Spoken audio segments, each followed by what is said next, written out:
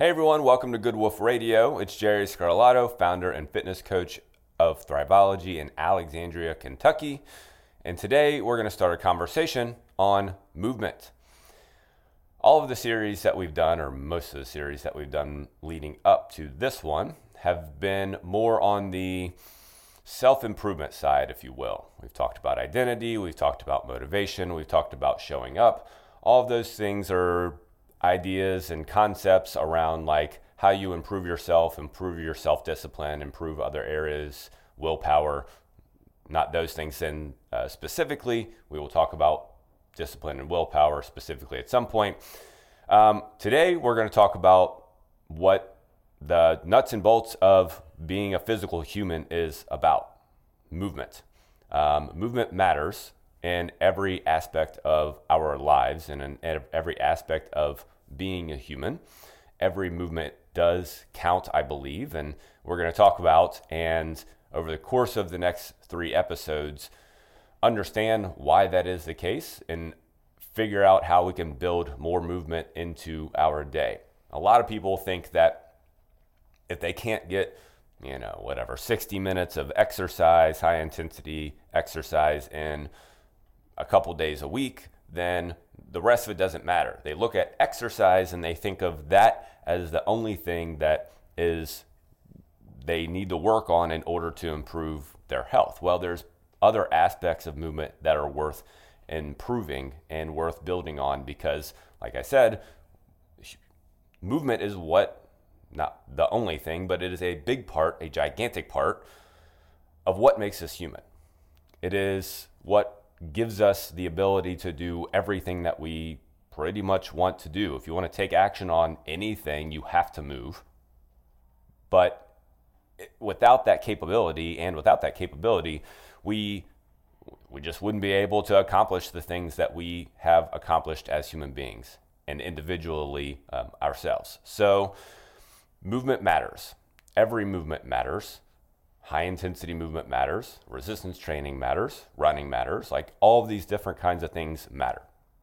Doesn't mean that you have to be able to do all of them or that you should do all of them and incorporate all of them. It does mean that we should figure out how to incorporate different kinds of movement into our lives. But before we get to that, we need to figure out why movement matters so much to human beings. And in order to do that, we're going to answer 2 important questions. Question number 1, what are humans optimized for? In other words, why did humans become humans and why did we evolve to become the way that we are? Number 2, what happens when you stop moving? What happens when you don't move regularly, when you don't exercise regularly? And if you look at society today, on average, that is a lot of society. Most of our jobs are sedentary jobs. A lot of the things that surround us encourage us to sit still, whether that be sitting literally on a seat or standing still or whatever. Our phones encourage us to be still. Our laptops, our TVs encourage us to sit. Like all of those things pretty much require you to be still in order to use them. So we have to overcome the things that are around us in order to build this movement into our lives. And basically, if we can look at human society, or at least American society, if you will, and see what happens when we don't move, because we are basically one huge experiment about that. Over the last 20, 30, 40 years, we have turned into a society and built a culture of non-movement.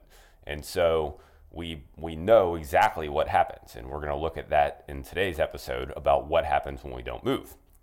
Of course, the first thing we want to look at is what are humans optimized for? And in order to understand what humans are optimized for, we need to go back a very, very, very long time, which is actually about 10 million years ago.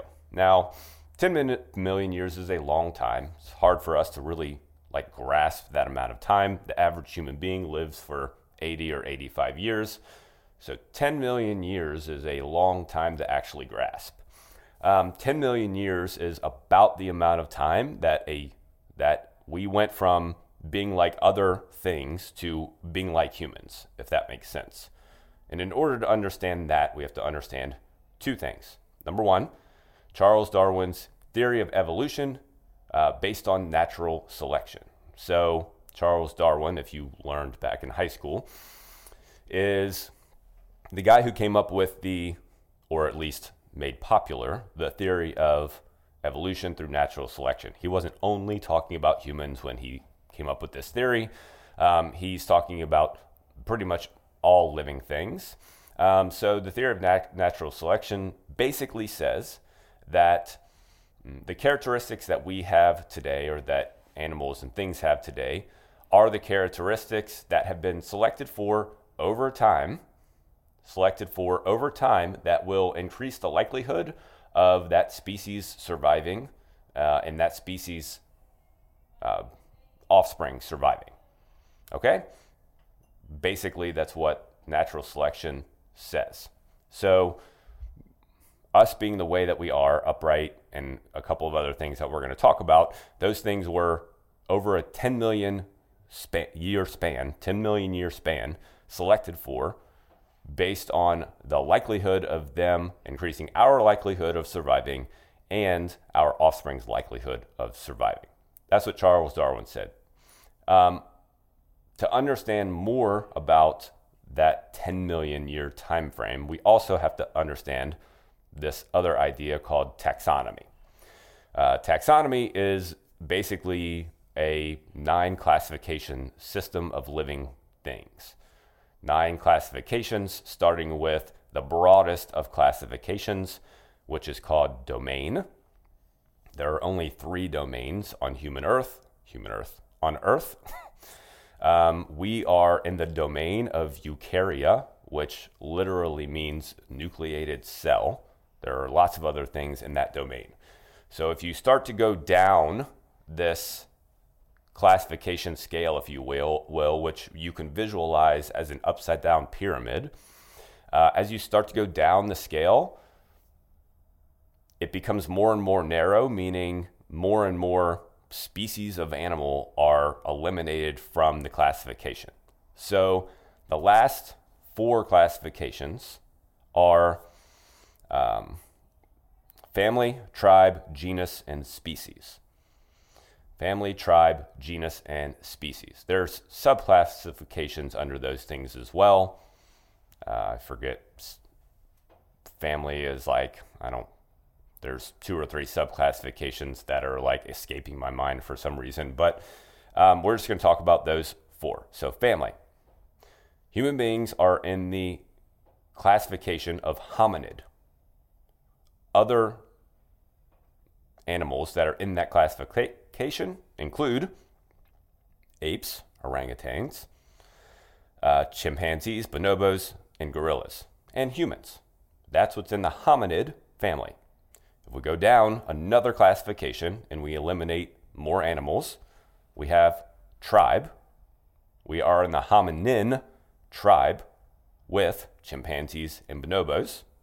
If we go down another classification, we are the genus Homo, which means literally means man.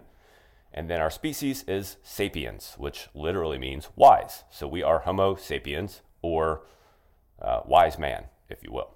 So that is important to understand with natural selection, because 10 million years ago, so archaeological evidence assumes. Now understand, this is all theory. This is all theory because we can't go back 10 million years and prove 100% that this is what happened. But over the course of time, which has been maybe 100 or 150 years that archaeology has been around, it hasn't been all that long. So over that course of time, we've dug up enough, not me, of course, but scientists and researchers and archaeologists have dug up enough bones and scraps and all that goodness to put this concept together to understand about 10 million years ago, something happened that caused us to branch from what were chimpanzees and bonobos of the time and start to become human beings. And to understand how that happened, we have to understand how natural selection happens.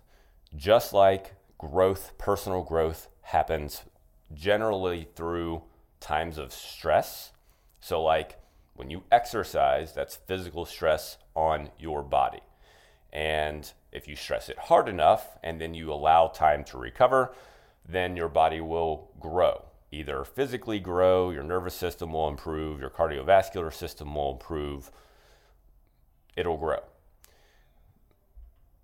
When it comes to evolution and natural selection, the same idea holds, meaning during high times of stress, natural selection is much more powerful. Changes happen much more readily, if you will, when high times of stress happen. So from about 10 million years ago to about 5 million years ago, that's a big time frame, about 10 million to about 5 million years ago, that was the first shift, if you will, that started our path to becoming human beings, or Homo sapiens. That was a cooling period on Earth. It was a major cooling period on Earth, that 5 million year time frame. The next time frame after that was about 2 million years ago to about 3 million years ago. That was another major cooling period.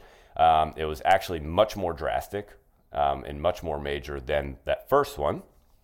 Those two time frames are where the major shifts, we see the major shifts in human beings becoming human beings.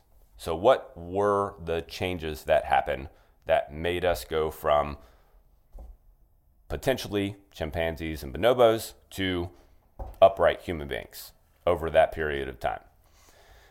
There were three major characteristic changes that happened. Number one is bipedalism. I think I'm saying that correctly, but essentially becoming a biped, or a being that walks on two legs instead of four legs or four of your appendages most of the time. So monkeys, for instance, they knuckle walk, so they're technically walking on four appendages. Of course, dogs, zebras, horses, they're quadrupeds. They definitely walk on four legs. We are bipedal. We walk on just two. We have two legs that we walk on. That gave us a couple of advantages. Becoming a biped allowed us to forage and hold food better.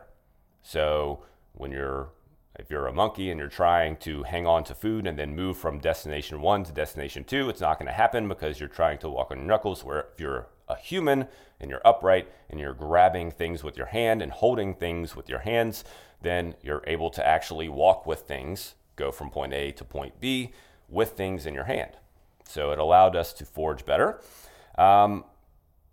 Walking on two legs allowed us to travel longer distances more effectively. If you've ever watched a monkey try to travel any amount of distance, it looks very ineffective and it looks very cumbersome. Whereas human beings run 200 miles pretty regular. Well, not most human beings, very rare human beings, but it's not unusual, I guess, for a human being to go run what's called an ultramarathon and run over 100 miles at a time. Lastly, it helped us be able to swim, see over grass, and a number of other important things that allowed us to evade potential predators. So like lions, tigers, and bears, oh my, hunter-gatherers needed to be able to invade those kinds of things. So swimming was certainly very helpful. Maybe not from bears, but lions and tigers certainly don't like water. At least I don't think they do. And then seeing over grass, like being able to see over even bushes and maybe shorter trees, very important for trying to get away or see if a predator is on its way. So biped, becoming a biped, being on two legs. To go along with bipedalism, being upright, standing fully upright was very important as well. So from that first transition, that 10 million to 5 million year transition, much of the hominids of the time, or the things that look like human beings of the time, really just were chimpanzees or apes that were still kind of slouched over and not fully standing. When we became fully standing and we were totally upright, that changed the game even more, because straight legs and hips allow for full extension of the knee and of the hip. And that full extension allows for the legs to basically act as a spring. When you walk, your leg is essentially, if you're walking correctly, if you will, essentially act as a spring to move you forward. When you run, it's the same thing. It's your leg and all the way down to your Achilles tendon and your heel is acting as a spring to propel you forward. A monkey can't do that. Can't spring forward, if you will. If you've ever seen a monkey, again, walk or move, it's a waddle forward when they're walking on two legs. So very inefficient. A chimpanzee, some degree, it's like 4 or 5 times more energy to walk the same distance as a human being. So being upright, being able to get into extension and straighten the leg out help us walk more efficiently. Also, longer legs reduce the cost of walking. Again, going back to the example of a chimpanzee taking 4 times more energy to walk the same distance, the energy, our bodies want to save as much energy as possible. So if we can walk upright and use our legs as springs to save energy, then that is going to be an advantage for us. The last thing, and this is just a short list. So becoming a biped, being upright, and the last thing, keeping cool. So most animals, actually, I don't think any animal cools the way that we do. We cool by sweating primarily. We cool in other ways as well, but we cool by sweating. And everyone knows what sweating is, but essentially what happens when you sweat, the body heats up, the body releases water through your pores, and that water cools the skin. That's the simple way to say it. That is something that I don't believe any other animal can do. A dog pants to cool itself off. So it can only go so far, and this is most other animals, they can only go so far before they have to stop and cool themselves off. If they keep going, then they will literally pass out or die. So a dog has to run for a certain amount of time, play for a certain amount of time, and then stop and pant in order to cool itself off. You've probably seen this over and over again. Whereas a human being, like I said, we sweat, so we can move for a long period of time. I've already talked about ultramarathons being 100 miles plus, and how those people are running for 100 miles at a time. That's a long period of time, most definitely, and they're sweating the whole time, so their body is cooling themselves always. Another thing that happened during this time when it comes to cooling is the protruding nose. So a monkey, if you've ever seen a monkey's nose, is inward. Our noses are outward. So why this is effective in cooling the body, when you breathe in, what happens is, and by no means my nose expert, but you breathe in, air goes in the nostrils and takes a turn downward, and that turn downward creates a vortex, I believe, and that vortex of air cools the innards of your body. And lastly, standing upright. Standing upright creates less surface area for the sun to beat down on. So with a dog's down on 4 legs, and there's a lot of surface area for the dog for the sun to beat down on, if you will. Whereas we're upright, so really the sun only has our head and our arms if we're moving them, and the tops of our legs as we walk forward. If we lay down on the ground, then the sun beats down on our whole body, and that warms our body faster. Whereas if we're upright, then the sun only beats down on the parts that it can hit, and so we don't get as hot as quick, if that makes sense. So with these 3 changes over time, being a biped, walking on 2 legs, being upright, and cooling, Those three things came about so that we could move better, so that we could move more effectively, so that we could be able to forage better, hunt better, do all of those things better, be able to climb over branches and go under branches and step over things and swim through lakes and all of that good stuff. They evolved so that we could do them better and longer, being able to cool the body off. So then the next question is, what happens when we quit moving? Like I said, our current society is basically a big experiment on this. Modern humans sit 8 to 10 hours a day, which is a long time to sit. There are still some hunter-gatherer societies in the world. Modern hunter-gatherer societies walk on average 8 to 10 miles a day. Modern humans in our society walk 1.5 to 2 miles a day. Not that you need to get to 8 to 10 miles a day by any stretch. Not that has to happen, but 1.5 to 2 miles a day versus 8 to 10. Another study showed that if the world simply increased its activity by 25%, that over 1.3 million deaths per year would be avoided. So that's why and how movement is so important.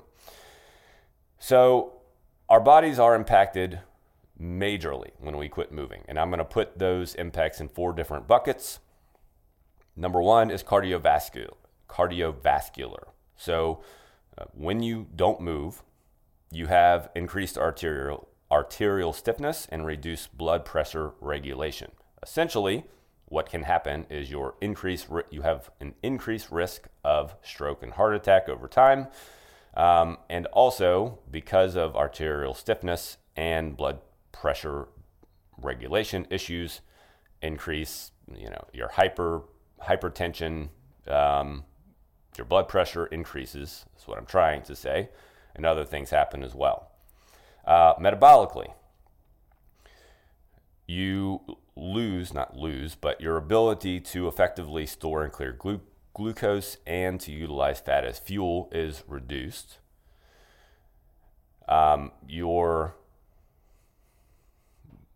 You have the potential to develop what's called insulin resistance because of that lack of ability to clear glucose, and because of the lack of ability to clear fat from your body, you are potentially storing more fat than you should because of not moving. From a mental aspect,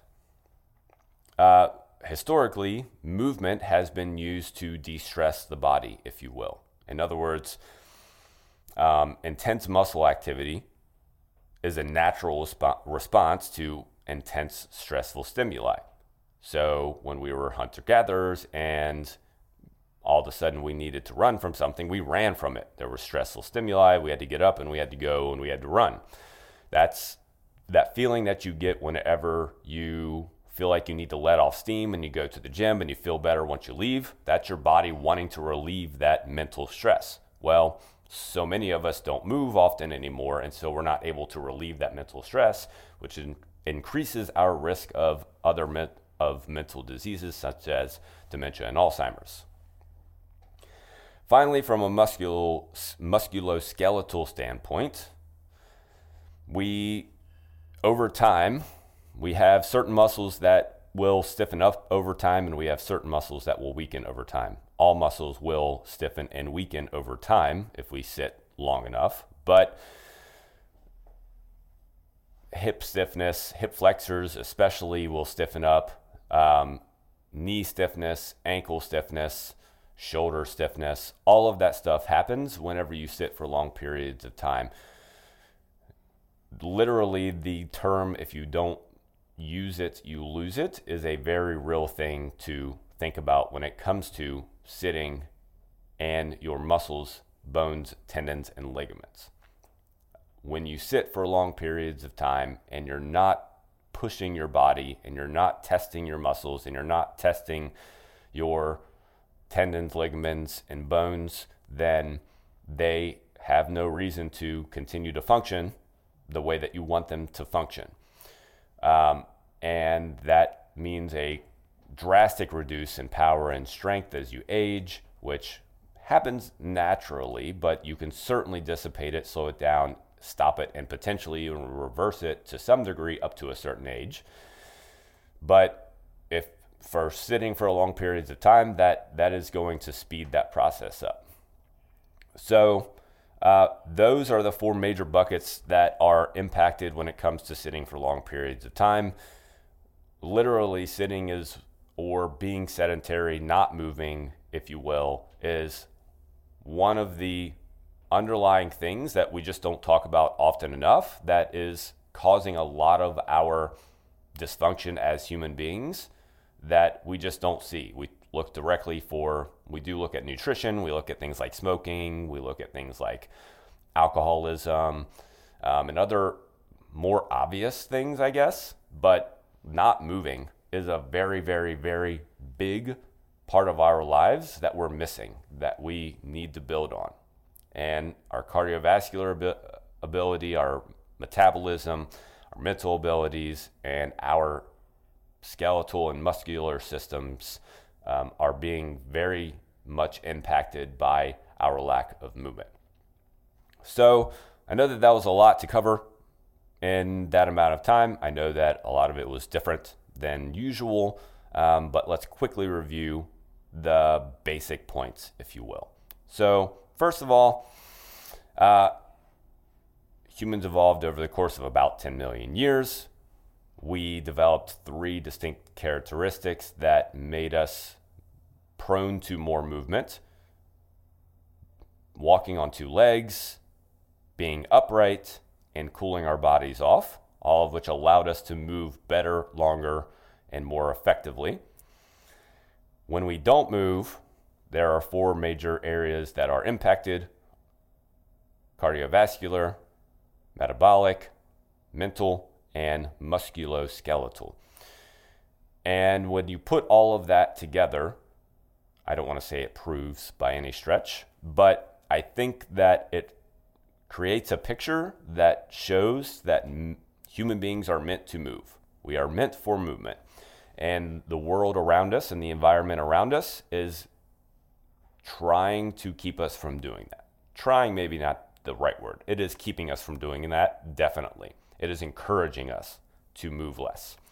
And so overcoming that is going to be important, and we're going to tackle that on our next episode. Until then, here's a couple questions to think about, and then we'll wrap up. Number 1, how much do I prioritize movement during the day? How often are you thinking about getting up and moving? How often are you exercising? How many times a week? Number 2, what forms of movement am I doing that are supporting my goals? So again, not just exercise. If your goal is to be healthy and fit, if your goal is to lose weight, if your goal is to feel better, have more energy, exercise definitely important, but it's worth thinking about other forms of movement. And what can I do to decrease my inactivity throughout the day? That's kind of going off of these other questions at the same time. So what can I do to decrease me not moving? If I spend a lot of time at work and I have to sit at a desk, what can I do to help myself move more often? That's everything I have for today. Make sure that you subscribe to this and share with your friends. Spread the good word. And until next time, my friends, here's to your success and health and fitness mastery.